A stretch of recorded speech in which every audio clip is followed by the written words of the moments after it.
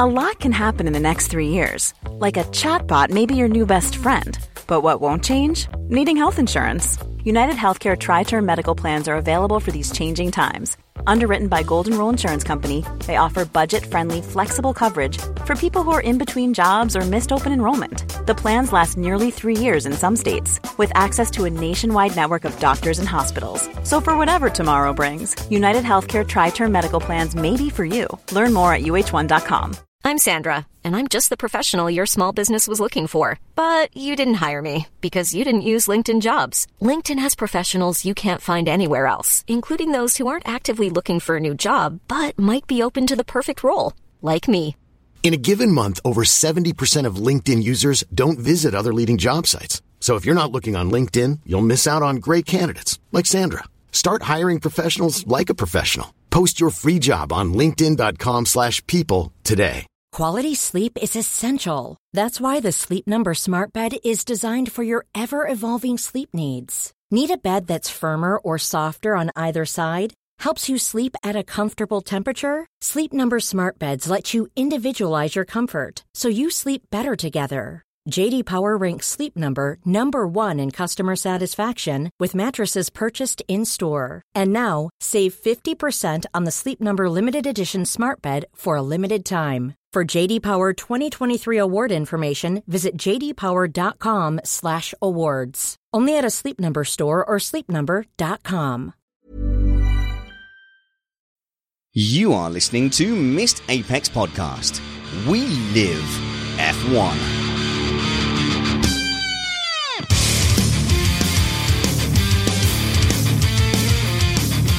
Welcome to Missed Apex Podcast. Today's episode is called Only Barbarians Wear Trousers. I'm your host, Richard Spanners Ready, and I'm joined by Matt Two Rumpets. Merry Christmas, Matt. Merry Christmas to you there, Spanners. Hope you've been enjoying your time away from the microphone. But I have, and I've been listening in, and I loved the first 5 minutes of your circuits chat with Anil until he rejected China, and then I rage quit it. I will get back to it, though. Well, that's okay. All the good stuff happened after that, unfortunately, so... Yes, you're right. I had planned to take a month off from podcasting, but I just couldn't resist jumping back in the shed for the New Year's episode as we had the chance to catch up with top UK lawyer Peter Wright to talk about some of the legal implications of some recent F1 news. So we're going to talk about Liberty Media claiming back their trademark from a fellow F1 podcast. We will look at the ramifications again of the McHonda split, and we'll take a level-headed look at the controversy over Lewis Hamilton's tax and also Lewis Hamilton's social media faux pas. But first, Matt, I'd like to thank you personally for a fabulous 2017. I think it's fair to say we've built a podcast and a community that people enjoy. Did you know that we had nearly 60,000 audio downloads in November? We've had individual 60,000 downloads in November. We've individually had episodes with 7,000, 8,000 downloads, and we've had the YouTube versions have up to 3,000 views on YouTube. And none of it would have happened without your work and support. I just want to take the time to thank you individually. Thanks, Matt.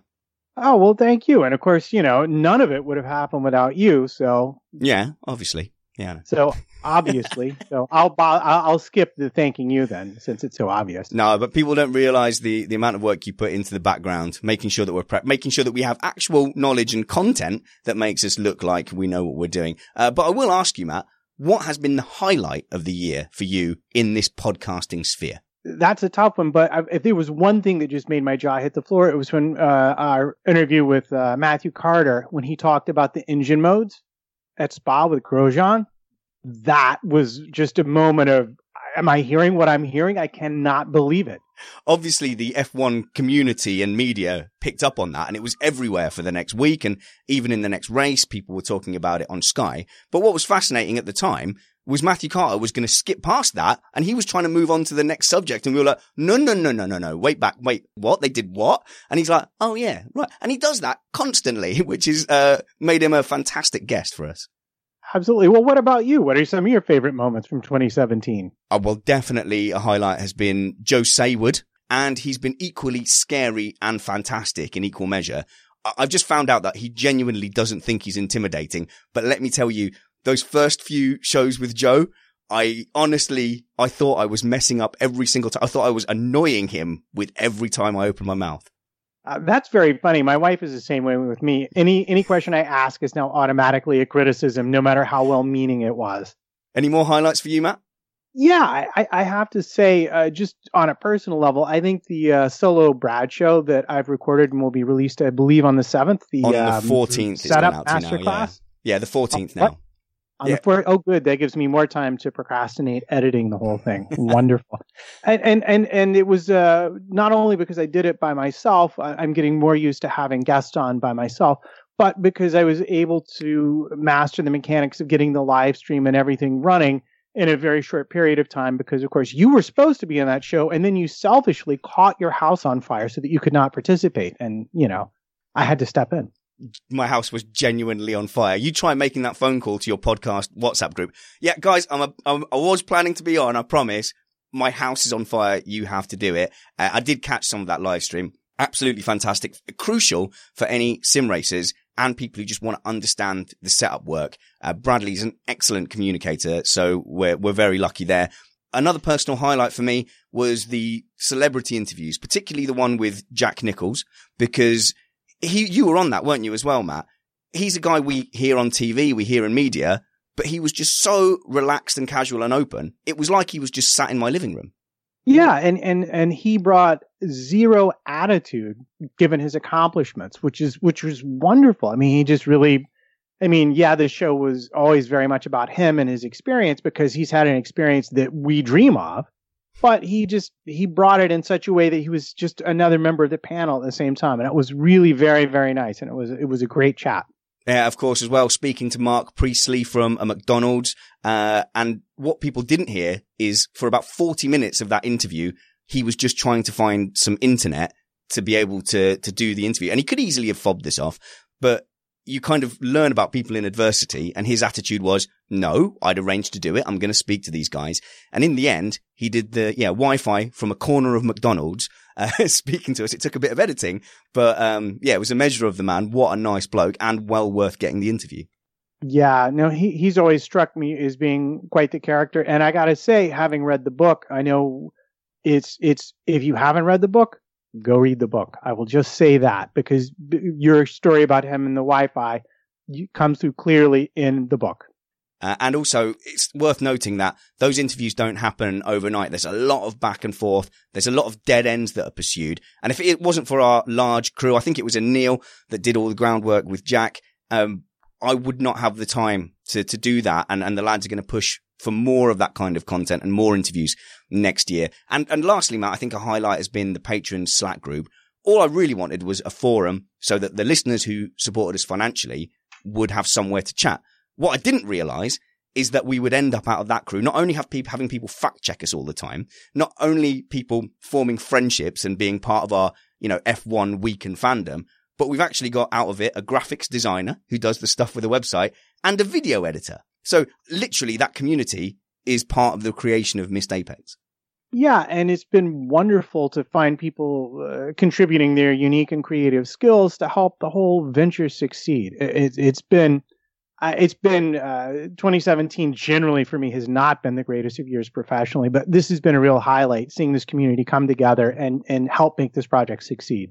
All right, enough of the self-congratulation. Let's bring on our guest.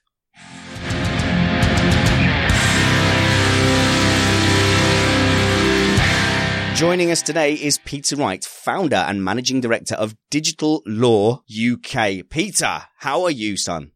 I'm very good, thank you, Spanners. Yourself? Sorry for calling you son. I've slipped into Essex because I was doing my Essex family tour. You're also a listener to Missed Apex as well as being a legal expert. I am, yeah. I've really enjoyed, particularly the second half of the season, the race reviews and the climax of the championship. I think my favourite episode was probably just where you were so happy after Singapore. You were absolutely ecstatic. No, I wasn't. It was. I remember even before I listened to it, I thought Spanners is going to have been. I could almost hear the explosion in Stevenage, when that happened, and I thought you're just going to be really happy with this. And sure enough, it was a great episode. So me and my son were staring at the screen for about 5 minutes. We just couldn't believe it. It's like, has that happened? Did that just happen? I know you're a fan of the Joe shows as well. I am, yeah. That's certainly my personal highlight of the year from a Missed Apex perspective has been having Joe on. I used to hear him on the other podcast he used to occasionally do. What are you on about? Very occasionally. That was far more amateur. It was almost like down the line and you could hear the static in the background. But having him on after every race, or virtually every race, it seemed like has been really, really good this year. So whatever you're doing, be it leaving a bin bag with used 50s in it somewhere that he collects, or whatever it is that allows us to have Joe on, then please carry on doing it. I really hope we're able to hear more of him in 2018, definitely. Genuinely, it is simply his generosity, and it is not a generosity of money or of time even. It's a willingness to share himself and share of himself. He gets a genuine buzz, I think, from bringing people closer into the paddock, because like you said, there's no bag of 50s. And certainly out of all the things Joe does, I think this might be one of the few things that doesn't pay. So we have a lot to thank him for. But Peter, how about you? Let's set the groundwork, because we're going to be talking about, F1 legalness, which I believe is a phrase. What's your authority to talk about such things, Peter? How do you make a living? So I run a law firm that focuses on the law relating to things online, hence Digital Law UK. It does what it says on the tin almost, but we have a real focus on things like social media law, data protection, cybersecurity regulation. And at the moment, we're doing a lot of work around the European General Data Protection Regulation for those that are into that. So we're doing a huge amount of advising clients all around the world on what they need to do when they're using people's data online. And I must actually also add my thanks that after the last Missed Apex podcast, I was on one of our Missed Apex listeners, Peter Goodchild from the University of Law, got in touch and said, would you like to come and speak to my students? And it was great. In September, I went along to the University of Law in London and got to speak in a lecture theatre with about 100-odd students and talking to them about these sorts of things, and also hopefully getting them to think about some of the issues they'll have to face in their careers. And none of that would have happened without Missed Apex. Well, you are welcome, Peter. And I know how much you charge per hour, so I am fully going to just sneak in little legal questions for Missed Apex as well in the course of this interview to try and get the answers. And of course, if you want to thank Peter Goodchild in person, you can take one of the 5 remaining slots for our go-karting trip down to Daytona Milton Keynes on the 27th of January. 60 quid Daytona are letting us race for 50 minutes of on-track action. You do have to be quick, guys. There are 5 places left, and I'm expecting that once the misery of January sets in, people might be looking for ways to cheer themselves up. So get in, come go-karting with us. I promise not to take out a patron and put him in the wall again. Sorry, Manny. Okay, so let's talk about one of the first subjects that we've got you here for. Liberty Media are claiming back their trademark. So there was a podcast that was using the Formula One name. They've now been told that they can't use it anymore. And as a result, they've had to change their whole brand. Now, this is one of the first indications of how we've seen Liberty Media treating the bits of its trademark that it doesn't have full control of, and one of the first times we've seen it interacting with what Joe might call us bottom feeders. And I'm including us in that as well. So, what can this say? What can we kind of glean from this, not change of tactic from them, but certainly a change of tactic from F1? I think it's very interesting, and I think it all ties into the Liberty F1 rebrand. So we saw that new logo at Abu Dhabi, and it was interesting to hear Joe's comments on this actually at the end of the season, because the reason for that rebrand is because the old F1 logo, which I was certainly a fan of, and it had that hidden 1 in the middle of it. It turns out that there's certain things that you can't do with it. You can't shrink it very well. if you were to have that on a mobile device, like say a phone or a tablet, and have it on there as an icon, it would be quite difficult to see. If you were to shrink it onto paperwork, it's quite difficult to see. What was interesting was Joe made the point about apparently you can't embroider the thing very easily either. So suddenly the case to have a new logo became quite pressing. And I've just been through a similar exercise actually with two companies, my own company and another one that I'm a director of. And it was quite interesting to see that we've had real problems when it came to sometimes taking a traditional logo and what do you do with it, and respecting people's views on that, shrinking it down, playing with it. It's kind of the current thing when it comes to branding and marketing, that people are very, very keen to make these logos work in a digital age. And so when this happened at the end of this year, I thought this is entirely in keeping with what I'm hearing from sort of branding and marketing experts out there in the industry. And so then when you tie that in, it seems that they've taken this effort to bring in these consultants and to design the new logo, which if you've seen the 3D video, you can move it around, you can do things with it. And this kind of ties into that in terms of the work they've then done. Okay, we've got this new logo, we have this new brand, and now we're going to start enforcing it around the world on all the various different mediums. And of course, one of those mediums, though, has been a podcast that has been using it for about 8 or 9 years.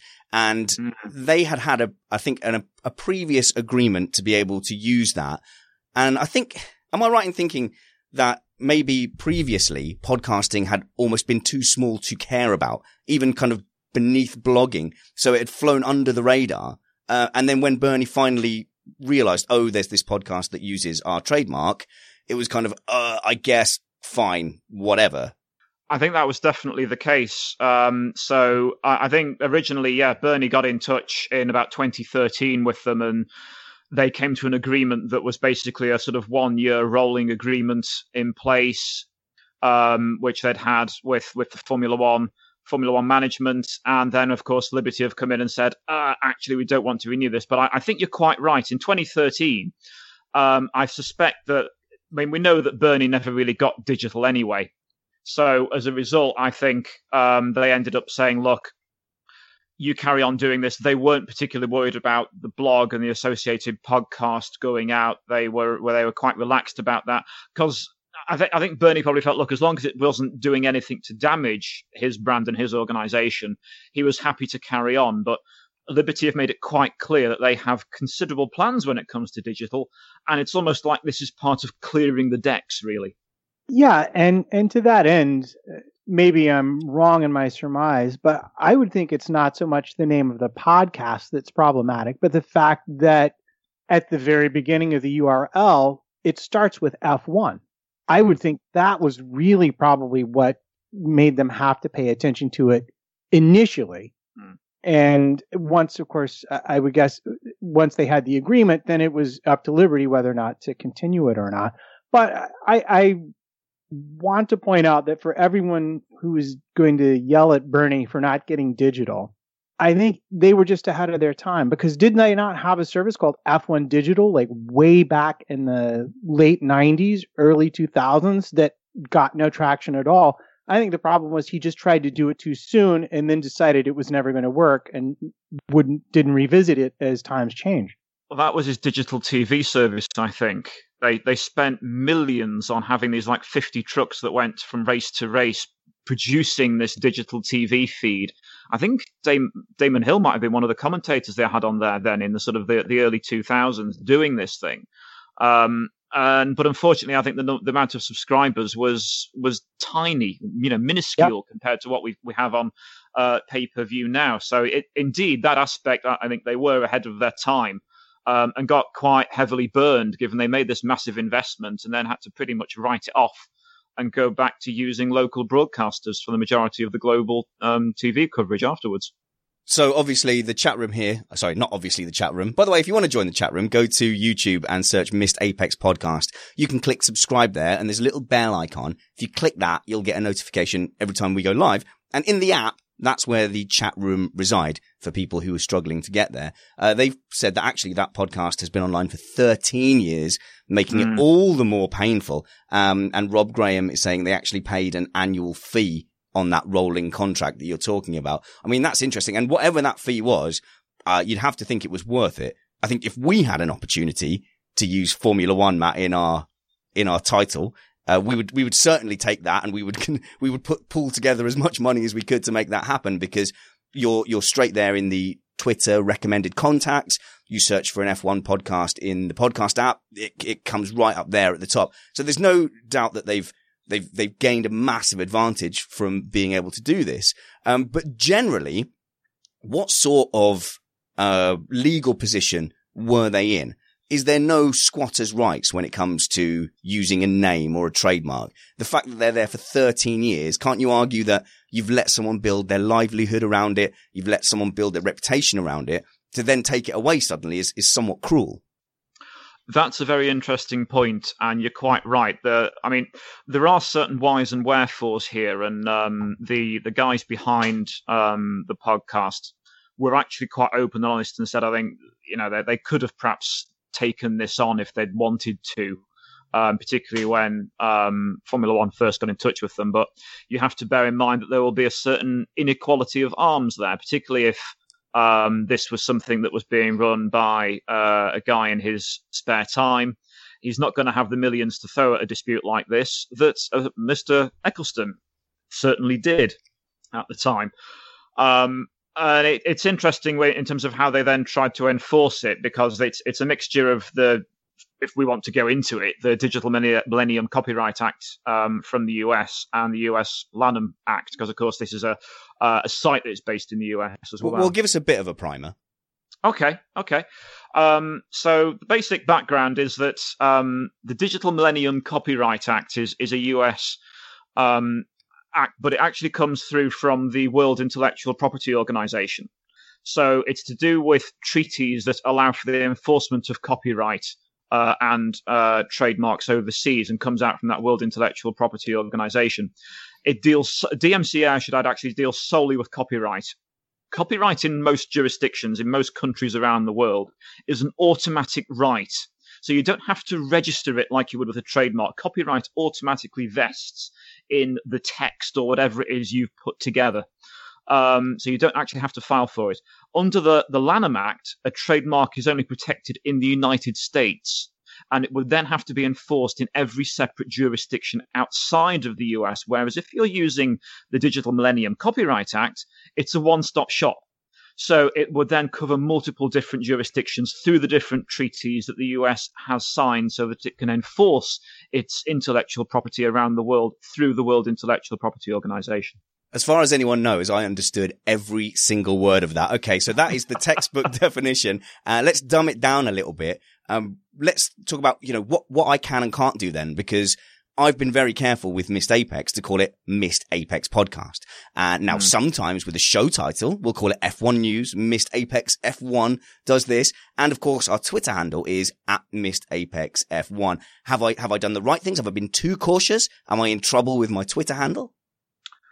That's a good question. And it's interesting because, of course, you then go out there. There's loads of other blogs and websites from all different types of news sources out there with F1 in the title. I think the issue here was the fact that it was, as Matt highlighted, the fact that it was right at the beginning of the domain.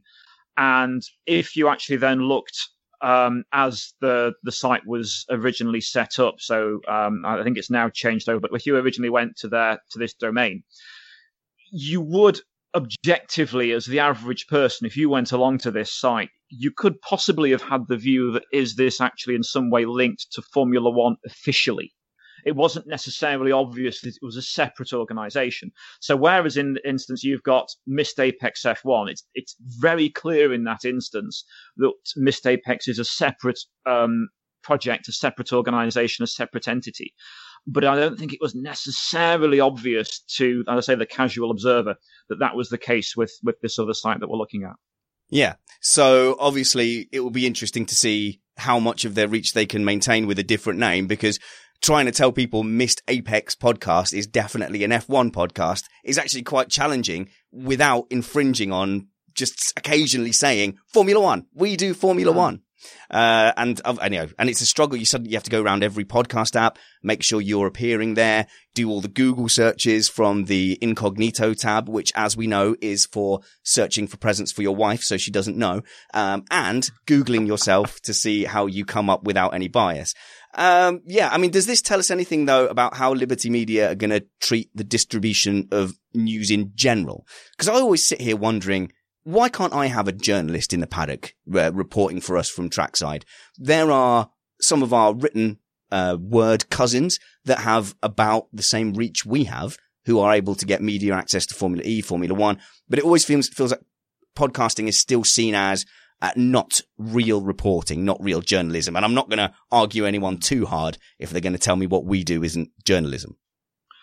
That's a good point. And I think one of the key things is that, going back, and funny enough, going back to the time when Bernie Sturz first got involved on, I think, trying to take this enforcement action, he did kind of make the issue over the sort of type and variety of press passes that would be handed out. So they did clamp down on the volume of press passes being handed out to the paddock a few years ago. Because I think it was felt that you had your traditional print media journalists, you had other specialist journalists, and then you started to get more and more different blogs, podcasts, etc., who would say, "Oh yes, we're a media outlet. We need to have this accreditation as well." And I think it was decided, no, this accreditation is actually rather valuable, and we're going to ration it and have real value in it. And therefore, they really clamped down on it, which is why we're very lucky, for example, that we get the insights from Uncle Joe on the podcast, because it's all, he's giving us that first-hand account, but it's not particularly easy to get in and get that sort of access. And he also, it was interesting that Joe referred to this a couple of weeks back. He was saying about how it would be very difficult to get into the paddock and say, if you wanted to come along and do a live podcast recording in there, that would open up a whole fresh can of worms. If we tried to do Missed Apex live from the paddock with spanners, then I'm sure that various people would then come along and say, hang on, you need to pay an extra license for that. I dread to think what, for example, Sky and Channel 4 pay to be able to wander through the paddock and do the sort of straightforward work that they do there, by being able to have randomly interview and doorstep people in that way. Yes, unfortunately in F1 you don't get anywhere without paying rather a large amount for it and having the correct license. Yeah, and of course Joe was referring to just putting a mic in someone's face and then rebroadcasting that audio interview. But obviously the written guys, they don't do that. They might speak to someone offline with a dictaphone and then they type out or do transcripts of that interview. And maybe there's room for, say, Chris Stevens being there speaking to someone and not playing the recording on the podcast, but just relaying back, oh yes, I was speaking to Daniel Ricciardo and he said that actually Spanners is probably the funniest person in F1 media. Right. So am I getting then that really it's the live aspect of it that's problematic, and not so much the fact that you might make a recording as such? I think it's more just due to the fact that if you've got a license to do stuff live, or you've got a license to take that media and then record it, either way, that is all very carefully and jealously guarded. It certainly was very tightly guarded when in the Bernie Eccleston FOM days. That's why it was so significant when Liberty relaxed the rules a little bit, and we started to get a little bit more in the way of recording and social media by the teams from within the paddock. So we certainly had more of that when it came to winter testing this year. But I think it'll be interesting to see if they start to continue a bit of a relaxation and a liberalisation of the rules there. Because let's face it, I think the way to get more fans and people engaged in Formula One is going to be by allowing a greater volume of content to go out there on various different social media platforms to engage more people. Not everyone, 20 or 30 years ago, you could just watch TV and get it. Now you need to engage on multiple different channels. Yeah, and this is an issue that I have seen because I've gone. It's not just FOM that you have to deal with. You actually have to deal with the FIA. They're the ones who set the rules, and that's where the change is really going to need to come from. No matter how much Liberty might decide that podcasting is the next great thing, and they want as many podcasters as possible wandering around the paddock, generally getting in the way. But the fact of the matter is, the FIA press requirements have no provision made for people who do podcasting whatsoever. So it's literally impossible unless you run a concurrent written site that does meet their qualifications. And even at that, is a traditional print media, you are very much advantaged. And it is the kind of thinking, it's going to be interesting to see, for me at least, how Liberty plan to deal with this and how much they really want to embrace sort of these new forms of social media expression. That said, I do have a question from the chat room. And they would like to know, would it be possible to actually copyright an eyebrow? Is that possible? Can you copyright eyebrows? Thank you, Rob Graham, for a little bit of levity here. I think there's a good general question behind that as well. When Peter was saying earlier, he skipped past it, saying copyright is kind of implied. So for clarity, if we come up with a poem here and I say it live on the podcast, much like Lewis Hamilton and his just fantastic Princess Diana poetry, that is implicitly copyrighted to me. And therefore, if someone just rips it off and copies it, I have some kind of legal discourse to it. Discourse, that's the wrong word. There's some repercussions to it. Exactly. So if it's a piece of original work and you're saying, look, I've written this, I've produced it, it's on whatever you've written, or even if you then produce it as an audio or video recording, your copyright vests in that material. So when you see at the end of a TV program, it says copyright and then the date and then whichever organization produced it, they haven't had to physically go and register that copyright. The copyright automatically vests in the product. But in doing that, they're then saying you aren't able to then rip this off and put it straight on YouTube. Copyright vests with the copyright owner. Okay, so what about, say, for example, Spanners Ready, a name that I've been going under for the last 5 years? What's to stop somebody else just setting up and also being Spanners Ready? Do I need to go out and, right, let's edit this? Do I need to go, no, don't do it, don't do it. No, but actually it would help. If somebody could parody me on Twitter, that would help me get my blue tick. But anyway, sorry, Peter. Yeah, I mean, really it's a matter of saying that where you've got something like that, where indeed you do get doppelgangers, there are rights that you can use to enforce and stop that happening should you wish. As you'll have seen, I mean, you do get a lot of parody accounts on social media of people claiming to be other people. It's very common. Who know that there might be a Spanners Ready out there who is impersonating you with even more followers. Who knows? But it comes down to it that, yeah, you can, in that sort of instance, you can then approach whoever is hosting the platform to sort of say, actually, no, this is who I am, and make it clear who you are, and try and, if need be, if someone is trying to directly impersonate you, to try and prevent that. So, and to be clear, then there is a distinction between parody and actual imitation. Like, for example, were I to go out and set up fake Spanners Ready on Twitter and be an obvious parody account, and there's clearly a famous example of that in the Formula One world, then I would be well within my rights to do that as parody or satire. But if I went online with, like, say, real Spanners Ready, that would be an entirely different kind of a matter from a legal point of view. It does. In particular, it can give a rise to a problem if you were to actually financially benefit from that in any way. So if we were talking about the fact that Spanners were to produce some particular content or some product that is actually then making a financial or commercial income from, and that ends up being jeopardized or affected by the activity of a parody, then that's where we then get into some quite interesting areas in terms of sort of the affecting the commercial reality and misrepresentation of that. So that's where sometimes you get people who are, if it's like you say, a comedy parody, well, no one's too worried. But if someone actually starts denigrating the actual person they're parodying or impersonating to their detriment, and you can quantify that loss. If you could turn around and say, I was making $150,000 a year until so-and-so did this, and I can directly attribute the subsequent loss I've made as a direct result of their intervention, then you've actually got a case that you could look to make. Obviously, it is dependent on how the person being parodied feels, I guess, as well. Because Matthew was there talking about fake Charlie Whiting. So fake Charlie Whiting was a parody account of the guy who presses the button, who head of the FIA, Charlie Whiting, and he had like just a pure comedy account and clearly said, I'm fake Charlie Whiting. And I think he was one of the first guys to kind of explode and use social media like that. But he's been kind of adopted by Charlie Whiting and the FIA, and he's kind of been invited to the paddock, and everyone's kind of happy with what he's doing. So I guess that changes the context again. Yes, it certainly does. I mean, you get parodies that do indeed encourage me. There's one, there's a parody Twitter account supposedly of the Queen that occasionally does live tweeting during major UK events of importance, like jubilees and things. And if you can follow this person doing this live parody of sort of the internal monologue of what Her Majesty might be saying at that time, and that's hilarious to look at. But in that instance, I don't think, Her Majesty or the Crown Estate have been particularly upset about that. And subsequently, this person's gone on to actually, in their own right, make books and things that have been actually very successful.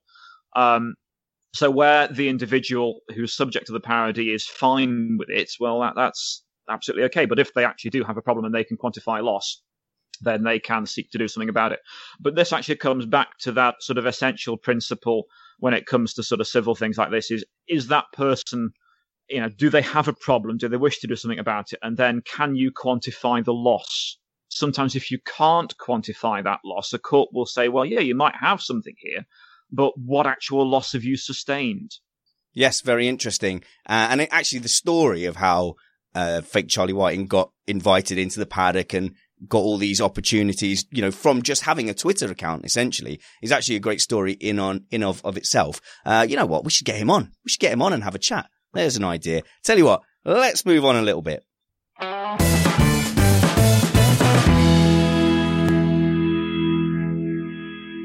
Matt, what's the chat room up to? Well, we were talking about eyebrows, and the question came up specifically. Damon Hill's eyebrows, apparently, was what they were talking about. So, and that question comes from Peter Goodchild. So, even though he wants to move on,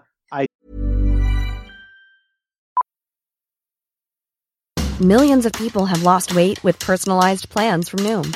Like Evan, who can't stand salads and still lost 50 pounds. Salads generally for most people are the easy button, right? For me, that wasn't an option. I never really was a salad guy. That's just not who I am. But Noom worked for me. Get your personalized plan today at Noom.com. Real Noom user compensated to provide their story. In 4 weeks, the typical Noom user can expect to lose 1 to 2 pounds per week. Individual results may vary. Hey, I'm Ryan Reynolds. At Mint Mobile, we like to do the opposite of what Big Wireless does. They charge you a lot. We charge you a little. So naturally, when they announced they'd be raising their prices due to inflation, we decided to deflate our prices due to not hating you. That's right. We're cutting the price of Mint Unlimited from $30 a month to just $15 a month. Give it a try at mintmobile.com/switch. $45 up front for 3 months plus taxes and fees. Promo rate for new customers for limited time. Unlimited more than 40 gigabytes per month. Slows full terms at mintmobile.com.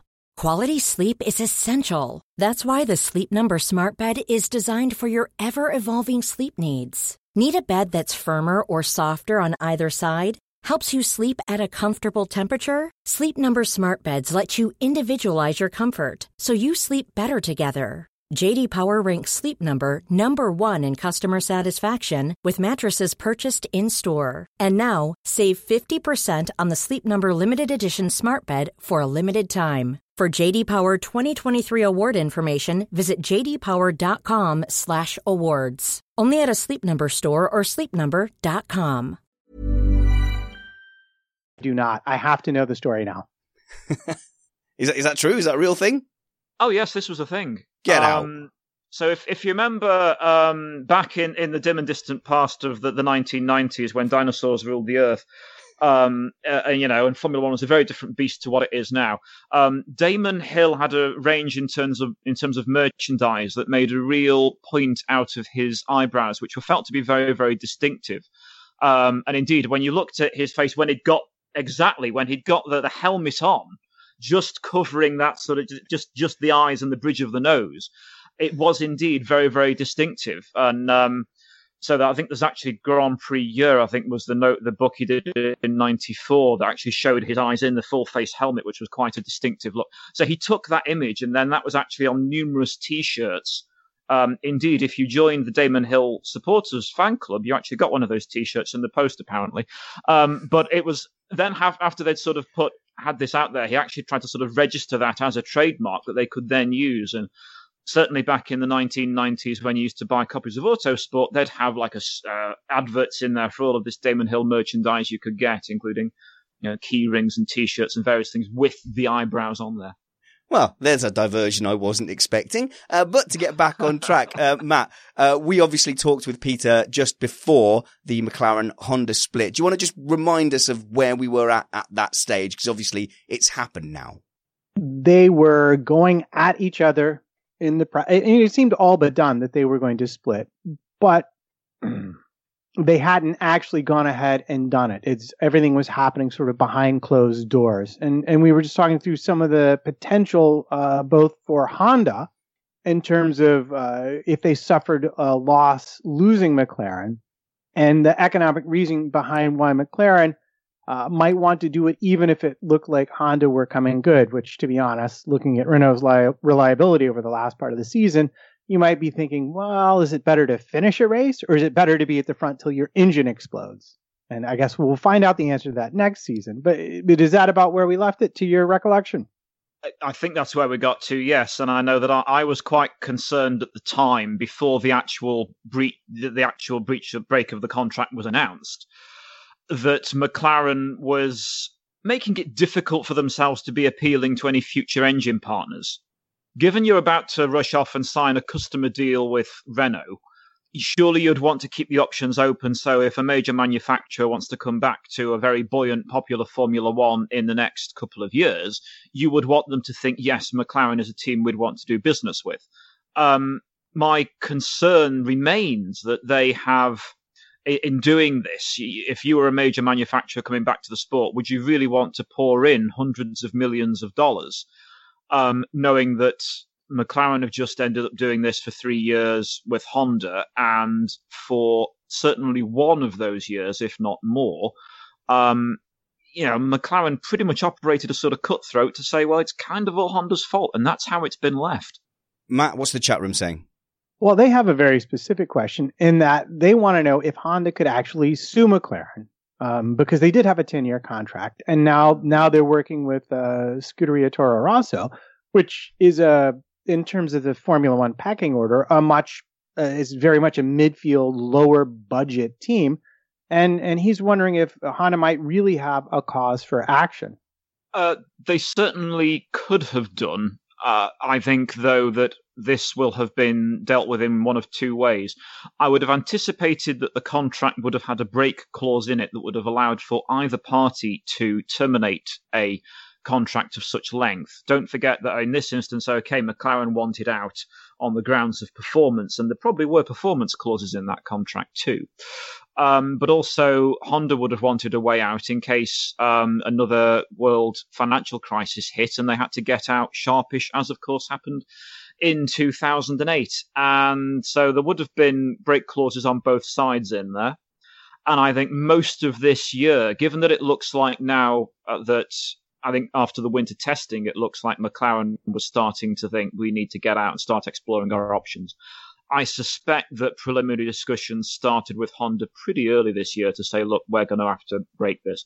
And I suspect that both parties then probably came to a mutually agreeable financial settlement, whether any money was paid or not. We don't know, and I'm sure there are confidentiality clauses in there, but that will have been subject to a settlement. Probably even the existence of that settlement isn't something that either party is going to talk about, but I think that will mean that we are well away from any messy courtroom litigation, which both parties would have wanted to avoid. After all, it would drag on for years, be expensive, and who out of Honda or McLaren wants details of their engine financing and managerial skills broadcast all through a litigious court process? I would have loved it, but that's just... I think you were saying to me earlier, Matt, you were mentioning Joe's comment on the McLaren leadership. Oh, no, sorry. Beg your pardon. I've got myself confused. It was yourself, Peter. You was, commenting that when Joe was talking about McLaren and which principal he'd want to go and have a pint with, he didn't even know who was in charge at McLaren. Surely it's Boullier, isn't it? Or is it Zach? Oh, yeah, of course, yeah. Or is it Jonathan Neal? I don't know. Or is it someone... These are genuine questions. Yeah, exactly. But we all know that successful Formula One teams have always been built around one individual who is the ultimate decision maker, be it Ron back in the day at McLaren, be it Christian Horner and the job that he's done at Red Bull. really turning that over a long period of time from a midfield team into world champions. But that very often has to be with the clear management decision making and vision of someone at the top. And management by a committee, I don't think has ever clearly worked well in Formula One. Okay, don't talk to any engineering firm ever, because that's what we do. We process the hell out of it. And a lot of the vision gets lost when you do that. When you have departments that are then having to convene together to agree ways forward, and every department kind of has a veto and a checkpoint and a balance, what you end up doing is having a large group of people who don't have the freedom to go out of their box, who end up just working to a set of requirements. And so what you will get is a Formula One car rather than an Adrian Newey or a Steve Jobs vision of how this phone is going to be used. What you end up is, and I'm a Samsung fan here, but you end up with that kind of more scattergun approach where there's lots of different departments have come up with lots of different ideas, and it's very, very hard to pull them all together into a coherent argument. Yeah, exactly so. I just find it quite revealing, having read from a number of different authors on this, that over time you sort of find that different teams where there hasn't been a clear organizational structure, that's where very often things get lost and mismanaged over the years, and it still seems to be the case. So I'm quite fearful for a McLaren at the moment, because I think having now made this choice to go with Renault, and we saw Matt's referred to the reliability problems they had at the end of the season. They've no longer got anything to hide behind. So if it turns out that they have a difficult start to the season, are they going to be able to point and say, oh, well, it's down to this Renault engine now that's the problem? Because you aren't really going to want to say that to your customer supplier that early. And they're going to be awfully exposed. And you know what? McLaren is a successful marque. It's one of the big Formula One teams. I really want it to do well. So please don't say, oh, this guy's just giving McLaren a kicking. I really want them to do well. I'm just really concerned that just bolting a new engine into the back isn't going to do it. And I am concerned that there's nowhere then to hide. Don't forget, in 2013 and 14, they had a Merc in the back of that car, and it still wasn't a front runner. Yeah, it didn't really make their point, did it, Trumpets, when they weren't even beating Williams that season? No, it didn't. And the pressure is on, I think, not just because you would think now with the Renault, based on what they said, they should be nipping at Red Bull's heels very regularly this season. And if they're not, then you're correct. They are exposed. But I believe that the power behind the McLaren throne these days is Mansour Ojei, who's the financier. And I'm dragging it out of the depths of memory. I haven't gone and researched it, made sure it's true, but I'm pretty sure he's put them on fairly short notice in terms of how they're spending and what they're up to and what he's going to be willing to fund going forward. So they're really maybe up against the wall in terms of being a front running Formula One organization. I really hope that, we're being a little bit negative here, perhaps, but I really hope that we're proved wrong and that they have a successful 2018. If they don't, I am fearful. I mean, let's face it, even with the fantastic resources that they've got there in Woking, and they're successful car brand now as well, as a manufacturer, and, pushing forward the whole global Britain thing in the Brave New World. Too soon. But I really hope that they're able to carry on doing that. And in fact, they're looking at building a factory up here I'm based in Yorkshire, and they're looking at having a new factory here in Yorkshire to manufacture a lot of the parts that are currently made elsewhere in Europe. And, it's a great investment, and they're a great organization, but they've just had 3 years of poor performance with Honda. And I hope that they have a really strong year now with Renault, but the signs are difficult. Isn't this a fantastic parallel to what we think with the drivers? So when we have two drivers together and one's beating another, and we wonder how they are relative to other teams, we go, well, we know Ricciardo beat Vettel, and we know Vettel beat Raikkonen, and Raikkonen was also ahead of Massa for one season. Therefore, that means Kimi Raikkonen is better than Max Chilton by 2 seconds. And we do all that kind of maths and work it out. But it kind of is working now with such an era where engines are so important. The engine-team relationship is kind of like that driver relationship. So it's one of the great things about Formula One is it's like test cricket on a massive scale. you are rewarded for making predictions, having patience, and watching things evolve over years and decades. I think there's no value to being an F1 fan over one season. You miss most of the nuance. Yes, you'll see the races. Yes, you'll see the crashes, but you don't see that story unfold. And this, how Toro Rosso does with Honda, or more fittingly, how Honda does with Toro Rosso, and how McLaren do with this Renault engine, considering how much everyone has been saying the chassis is fantastic for the last 2 years being let down by Honda. People have taken sides. It's as bad as Rosberg Hamilton. People have taken sides on whether it was McLaren's fault, whether it was Honda's fault. And we are going to see it because, as you guys are telling me, there is absolutely nowhere to hide next season for either of those outfits. Matt, what's the chat room up to?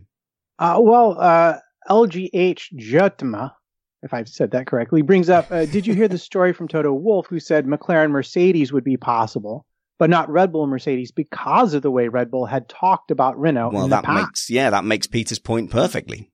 Yeah. But interesting that Mercedes would countenance working with McLaren there. So perhaps the damage that I was fearful of isn't as great. I mean, obviously, Honda's performance was so poor for such a long period of time. And I think some of their communication sometimes wasn't great either, that perhaps there isn't the long-term damage. I think people do feel perhaps, well, did McLaren have much else that they could do? And that's kind of the impression I got from your conversations with Joe Spanners, because he seemed to be suggesting that McLaren really couldn't have been expected to persevere with that relationship any longer than they did. It's just the manner that it was finished that I still worry about it. Yeah, but really, Zach Brown was very patient until right near the end, and nearly everyone from McLaren was, except for one individual, which was Fernando Alonso. And it's almost like Fernando Alonso. He's kind of like the crazy old man of F1. He's like, I'll take it on the chin. GP2 engine. It's pathetic. This is lame. Everyone's breezing past us. He took the brunt of all of that kind of negative PR coming out of McLaren. And I think if you kind of listen to the background noise, McLaren weren't saying a great deal. They were just letting Alonso do this for year after year. And maybe people are saying, well, it was Alonso doing that, not McLaren. It was just things like that scene that was very clearly intended for the TV cameras of the McLaren senior management walking into the Renault motorhome in, I think it was Monza, that I thought didn't play well. I thought that could have been done behind closed doors somewhere else. If that was them walking in there to sign a contract or have a big discussion, I thought that should have taken place at an airport or an office somewhere else. It shouldn't have taken place in the full glare of the world's media. And they knew exactly what they were doing. But is that not normal gamesmanship, though? If you're wanting to keep a major motor manufacturer like Honda in F1, okay, as I say, their performance was poor, but I thought it wasn't a great way to, because I don't think they hadn't formally announced the end of the relationship by that point before they were then walking in with Renault. And it just, I like to think of McLaren as extending the sort of gentlemanly nature of business in the UK. And I just felt that was sort of, wasn't very British. It wasn't cricket. Oh, do we still see ourselves like that? And that's why we can never win the Football World Cup. Because while we're complaining that we were fouled outrageously, the Italians are sitting there trying to get fouled, trying to trick the referee, and their newspapers say, he did it. He won a penalty. He managed to trick the referee. Whereas we say, oh, it's not fair play. And that's why it's been since 1966 that we've won a major trophy. Matt, I'm going to give us a choice. Where do you think we should go with the limited time with this legal subject matter expert? Do we revisit Lewis Hamilton's tax and get a real proper lawyer's view of it? Or do we go to Lewis Hamilton's social media dressgate? Ooh, I'm tempted to choose Dressgate just because everybody that's very clickable. But I'll be honest with you. I watched the Dressgate thing and it's clear he was just playing with his nephew and having a good time and not actually chastising him. And as a parent, the tone of it was just clear to me. That's what was going on. So I wasn't bothered by it. You feel free to yell at me on Twitter if you disagree. I say we talk about the tax thing because if there's anything better than tires, it's got to be taxes. All right, you win. But I will say that at the end of the day, he did that casually without thinking about it. Then he went on and said, oh, actually, looking back, I can see that came across a bit bad. Didn't mean it like that. Sorry. So why did everybody get excited after that? But also, it really brought out the worst in Twitter. A lot of people just coming out and kind of defending his initial view as if it wasn't a joke. And, come on, to those people, just let people live. It's none of your business if people wear a dress. Peter? Well, in several ways, you're both right in that absolutely this was just a casual, personal thing. It was great that Lewis Hamilton was actually sharing it in these days of sanitized drivers. And, he is a throwback to people who are honest, and he actually does try and share a lot of his life. He does try and tell us what he's thinking, what he's feeling, and this fitted into that. However, it was an unguarded moment, and unfortunately it gave a window into something that if we were in the harsh spotlight of saying, well, is this actually being slightly discriminatory in this behavior? Is he actually a little bit of an element of bullying here? Well, did he intend that? Of course he didn't. But when it's going out to several million people on social media, it can be interpreted in so many ways. One of the things I end up doing is advising a lot of organizations when they have big social media followings just to be incredibly sensitive in terms of the content that they send out. Yeah, I might need you in several years to help me. But for this very, very clear reason that if you've got several million people following your account, something that you might think is perfectly funny and throwaway and relaxing and cute could be something that actually is discriminatory to someone somewhere. And we now live in a world where everything is shared and looked at, that you unfortunately do have to take account of these things. Hence the very quick apology that was made. And I must admit, I looked at the wording of the apology. I thought, has that been written by Lewis, or has it been written for him by someone? Did you recognise the language and tone? You thought, I could have written that. Kind of. But I think it could be even a little bit... I didn't write it, I hasten to add. So it could be just more simple than that. It could be Lewis Hamilton is a relatively young man. He hasn't got kids of his own. He's not a parent. His nephews are clearly young, so his whole little circle is having young children. You're seeing all these things for the first time. And I bet there's a million uncles around the world who've seen their nephews dress up in dresses and gone, hey, that's not right. Boys don't wear dresses. Oh, just hit my own mic. And I have to say, of all my male nephews, of which I've got about 7 or 8, I think they've all worn dresses at some point, and people react and laugh, and it's funny because we're not used to seeing it. I don't think it's quite deserving of of the blow up. However, given that it's highlighted an issue which causes a lot of people everyday pain and suffering, I think it's quite right that we have a social reaction to say, do you know what? That isn't quite right for this reason, because we make it hard for certain members of our community to go about their day-to-day life, not with just this one comment, but the fact that this is a general perception that has plagued their entire life. Yeah. And I mean, it's interesting that Lewis has pretty much grown up with social media. So he was actually a bit slower to get onto social media compared to some other drivers. So I think Jenson was on Twitter for a number of years before Lewis opened up his Twitter account. But I think he now has, I know if not the most popular Twitter account amongst the Formula One drivers, one of the most popular. His Instagram is incredibly popular. And it just kind of shows it in this instance, no matter what the context of what's being shared, you're going to such a wide audience and a very discerning audience that unfortunately it is something where you do have to be mindful of that. And I think after this, Lewis may actually sit down and think, or he might actually sit down with a few specialists who might say, look, here are just some essential ground rules just to think about here. What sort of stuff do you want to have on your social media channels? Do we want it to be personal stuff? Do we want it to be inspirational stuff? Do we want lifestyle stuff? Do we want to be inspiring the next generation? What sort of message do you want to be giving out on here?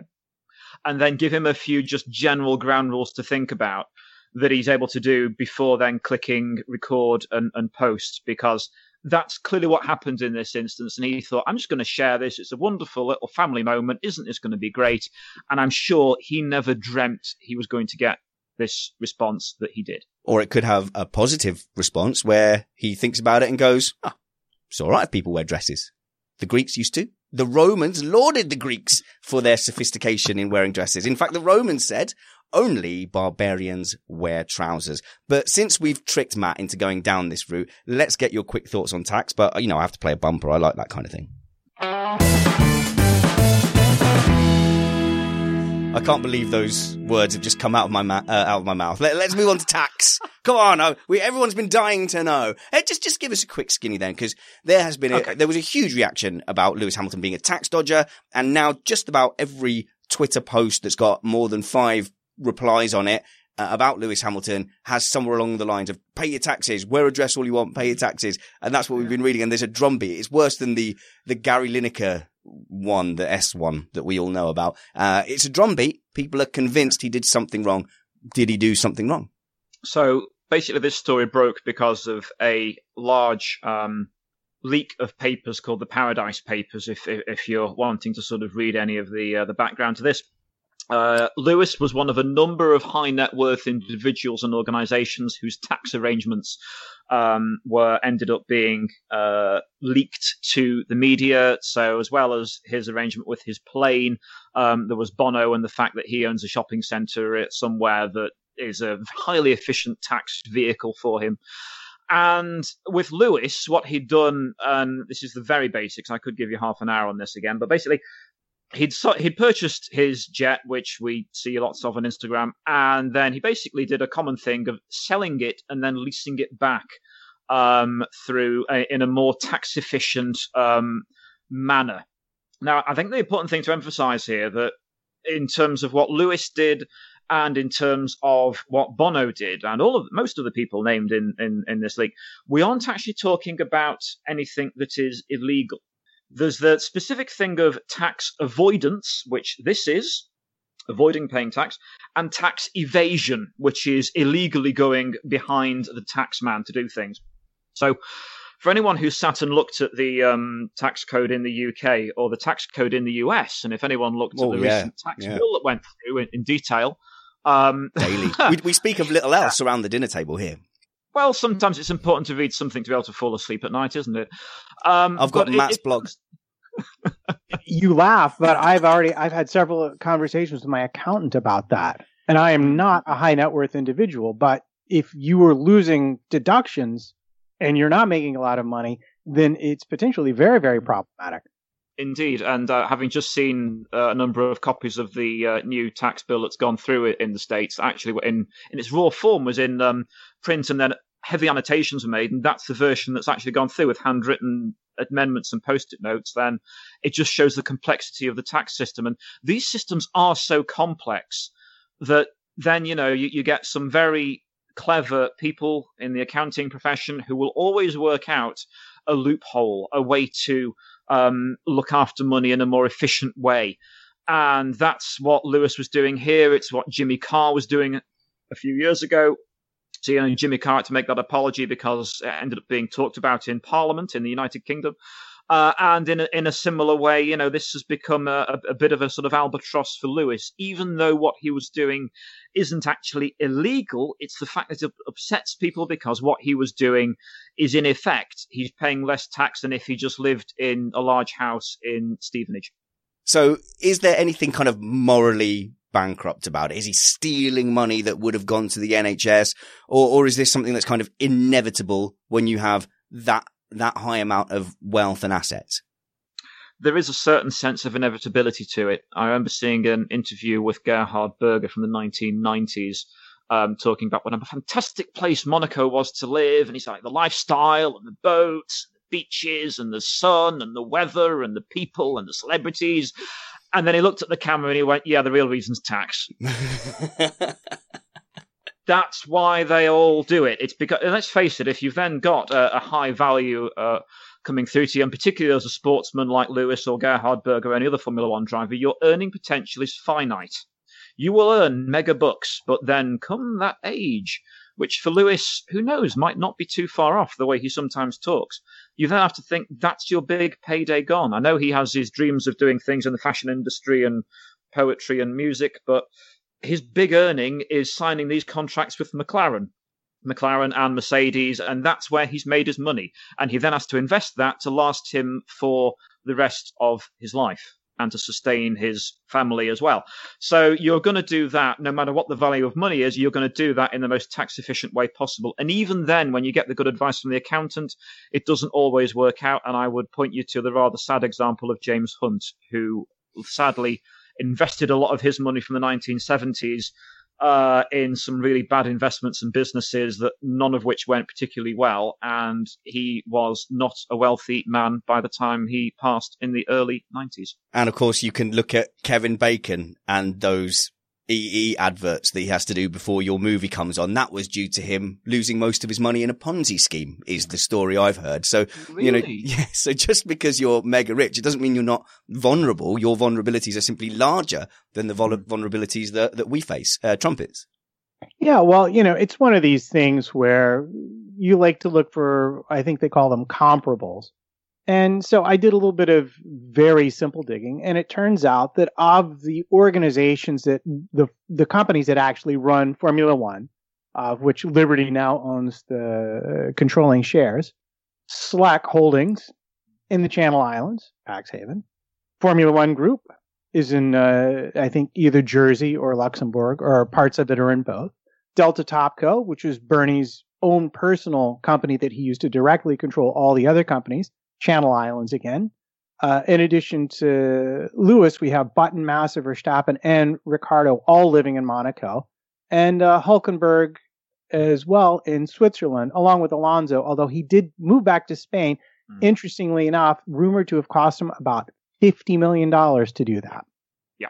So it's not an uncommon thing. And I don't hear anyone getting up on their pony to yell about these companies doing this on a regular basis. So, yeah, it's just business is what I would say. Any last word on that, Peter? Just to say that as well, this is something that is as old as the hills. The rumour is that the reason why Sir Jackie Stewart retired when he did and went to then live in Switzerland was to be closer to his money. And he's made it last. But, at the time, he was one of the highest paid sportsmen in the world. And, he lived in Switzerland and had his family there in the late 60s because he knew that was his time to earn. And he's stayed domiciled in Switzerland to this day, as far as I know. Peter, we value your time fantastically, and we are just grateful that we have you here for an hour and we don't get billed your hourly rate. When you tell people that you're going to have a Formula One show with a lawyer, does that inspire people? No, it doesn't. Does that make people think it's going to be exciting? No, it doesn't. But I promise you that I've already had messages from the chat room and WhatsApp that say they have enjoyed your content. So we're very glad to have that kind of depth of subject matter expert. If people were to follow you on social media, I mean, just as a Formula One fan, which you are, where can they find you? On Twitter, it's @DigitalLawUK. Excellent. And I'm pleased to say I've recently broke the 10,000 follower limit. So I'm told it's not all boring. So do please feel free to give me a follow on there. Not jealous. Oh yeah. Well, you're here. If you're going to be a regular, semi-regular part of Missed Apex podcast, which I hope you will be, who is your favorite driver and team? Okay. That's a very good question at the moment because I always used to be a Jensen fan. And before that, I was a Damon Hill fan, and before that, I was a Nigel Mansell fan. So you can tell there's a theme running there. So my favourite driver at the moment is Lewis, our four-time world champion. And my favourite team is Williams. Yeah. Because I used to, in the 1990s, they were fantastic, and they've had their struggles. And I really hope that they come back in the future. They're a very British team, very good engineering skills and everything. I'd love to see them come back. It's getting harder, isn't it? It's getting harder and harder to be a Williams fan. You feel like there's going to be a critical mass where people of our generation, and I don't want to be unkind, Peter, but I think we're about the same age, drop off the cliff of following Williams. I know, but there's little things that happen, and sometimes you start to your heart begins to wander. And then I saw that Guy Martin Channel 4 film earlier this year where they had Guy Martin doing a pit stop with them at the Belgian Grand Prix. And I can recommend any Missed Apex fans who haven't seen it, find it, watch it. It's great because they sort of lift the veil on how Williams works on its pit stops and why they've had the trophy for the quickest pit stops in recent years, which is a change from those of you who were Formula One fans in the 90s and remember the mess they used to make of so many pit stops. It's great to see that they have actually mastered that now. Peter Wright, thank you very much. Matt Trumpets, who has this week's Comment of the Week? Well, this was a tough one. It's down to a fight between Lowestrup, who says, I assume any driver I see on Sky did money very wrong. Oh, that's unkind. Come on. Emmanuel Beast, you say tax evasion. I see tax innovation. Smart. And Rob Graham, Hamilton's engineer, owns a shopping center. Hamilton is paying him too much. Ooh. But I think the winner, oh, gosh. Oh, and also Emmanuel Beast with, right, if an F1 car wants to identify as an Indy car, I say let it. Is PC gone mad? No, we can't have it. But I think the winner might have to be Philip Allen for the very succinct F1 had skirts a few years ago. There you go, Lewis. Your nephew's got ground effect. Comment of the week. Thank you very much. And I think it's worth mentioning that we were thinking about talking about grid girls today and the fact that Liberty are looking at removing them from the pit lane. We have a variety of views on grid girls in the Missed Apex panel. I think we've kind of generally came to the conclusion that, as Peter said it will just sound like a lot of blokes saying what they reckon in a shed. So we felt that we weren't quite diverse enough to give the subject a proper voice. We are working on that, and we will hope to address that subject properly. And I'm not saying that we are not capable of doing it. However, perhaps we don't tick, or we don't want to insult anyone, put it that way. Make sure you join us on the 14th for the Bradley Philpott Masterclass, where, as we said earlier, Matt rescued me from a house fire by taking over the show and speaking to Bradley Philpott about how to set up your sim racing rig. But also it's very relevant to us watching motorsport because it's a lot about how the car feels. So when a car does a thing and you're expecting another thing, what is it that you should have changed? The 7th of January, we're going to have the second part of the tech show that Summers did with us that we put out as a series of YouTube mini episodes. This is the second hour-long audio recording where he covers the second half of Red Bull and Ferrari through the season. And then I will come back and we'll do a news show, I think on the 21st. That is the weekend that I will be doing the BRKC pit lane reporting gig. So I'll be all excited after doing my first bit of trackside reporting. And just remember that not only do you get a great karting experience by joining us for the Missed Apex Karting, but you will also get to meet Summers. Summers F1 is coming with us. Alex Van Geen, Jeansy, Bradley Philpott himself is coming along. Chris, Rainbow Sparkle Stevens, and myself, Spanners Ready, at Spanners Ready on Twitter. Why not come and join us until we see you again live? Remember that wounds heal, chicks dig scars, and glory lasts forever. This was Missed Apex.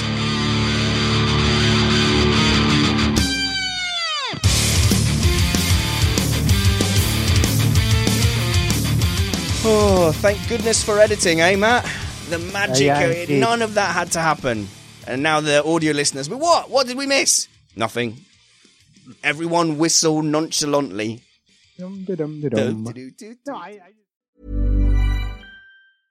Hey, it's Paige DeSorbo from Giggly Squad. High quality fashion without the price tag. Say hello to Quince. I'm snagging high-end essentials like cozy cashmere sweaters, sleek leather jackets, fine jewelry, and so much more. With Quince being 50 to 80% less than similar brands.